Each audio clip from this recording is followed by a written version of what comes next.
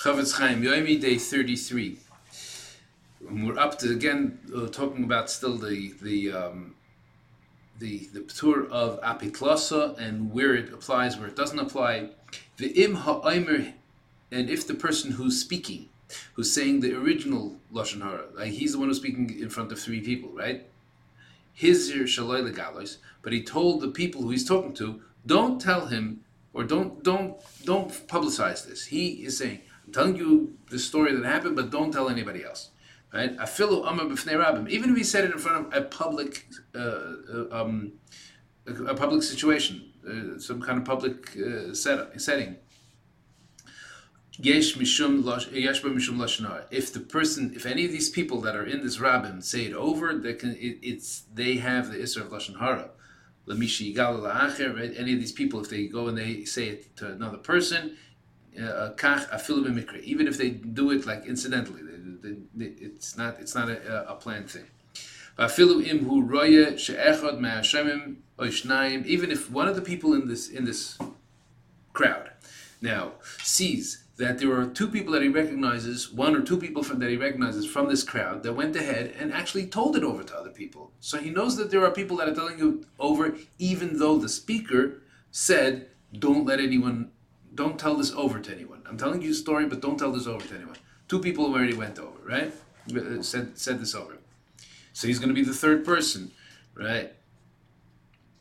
So he says, if you see one or two people that have already told this over to people, you still don't have the patur of apei tlasa, of knowing that three people are telling this over, right?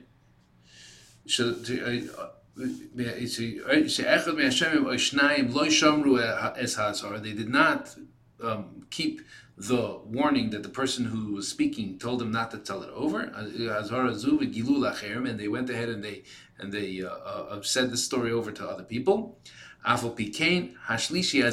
This person, now talking about him, he should not be the third person to go ahead and speak about it to other people. Even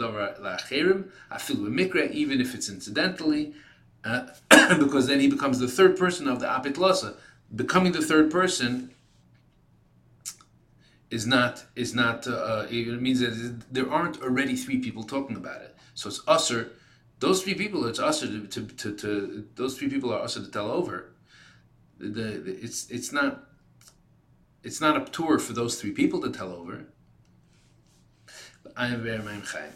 Now we see Be'er Ma'im Chaim. Ein chilik b'lashon hashara. There's no difference in the way that this person who's telling over the story warned them not to tell it over to others. Whether he told them don't speak about this whole topic at all, whether he's told them don't let it come from you, don't let it be that he knows that you said it over. In any case, also legalis plenty, it's also to tell over this person's negative things. I feel even if it's to a different person. And it's for sure not also for it to actually come back to the person who the story is actually about. Why can't you tell it over to the third person? Because you're going to tell it over to some other person. It's end up coming that everybody knows about it. And even into the person who the story is about, it'll come back. The chavra is that a person has to always be careful of the fact that everybody's friend has there's always a friend of a friend, and then it'll end up getting back to him. Oid near Pashat, it's also another thing is very clear and very Pashat. The Dafka is im Hashemim hayushleisha. Only if there are three people that heard that we can talk about this Patur of Apitlasa. Lafuke im Shnaim Sipru, if there were two people that said over, in other words, right? So what's the difference? It's four people, right? One said over in front of three people. What's the difference? How you count those four people? No, it has to be one person says it over to three people, because lafuke im shnaim sipru b'fnei shnaim. It doesn't count if two people were telling over this story.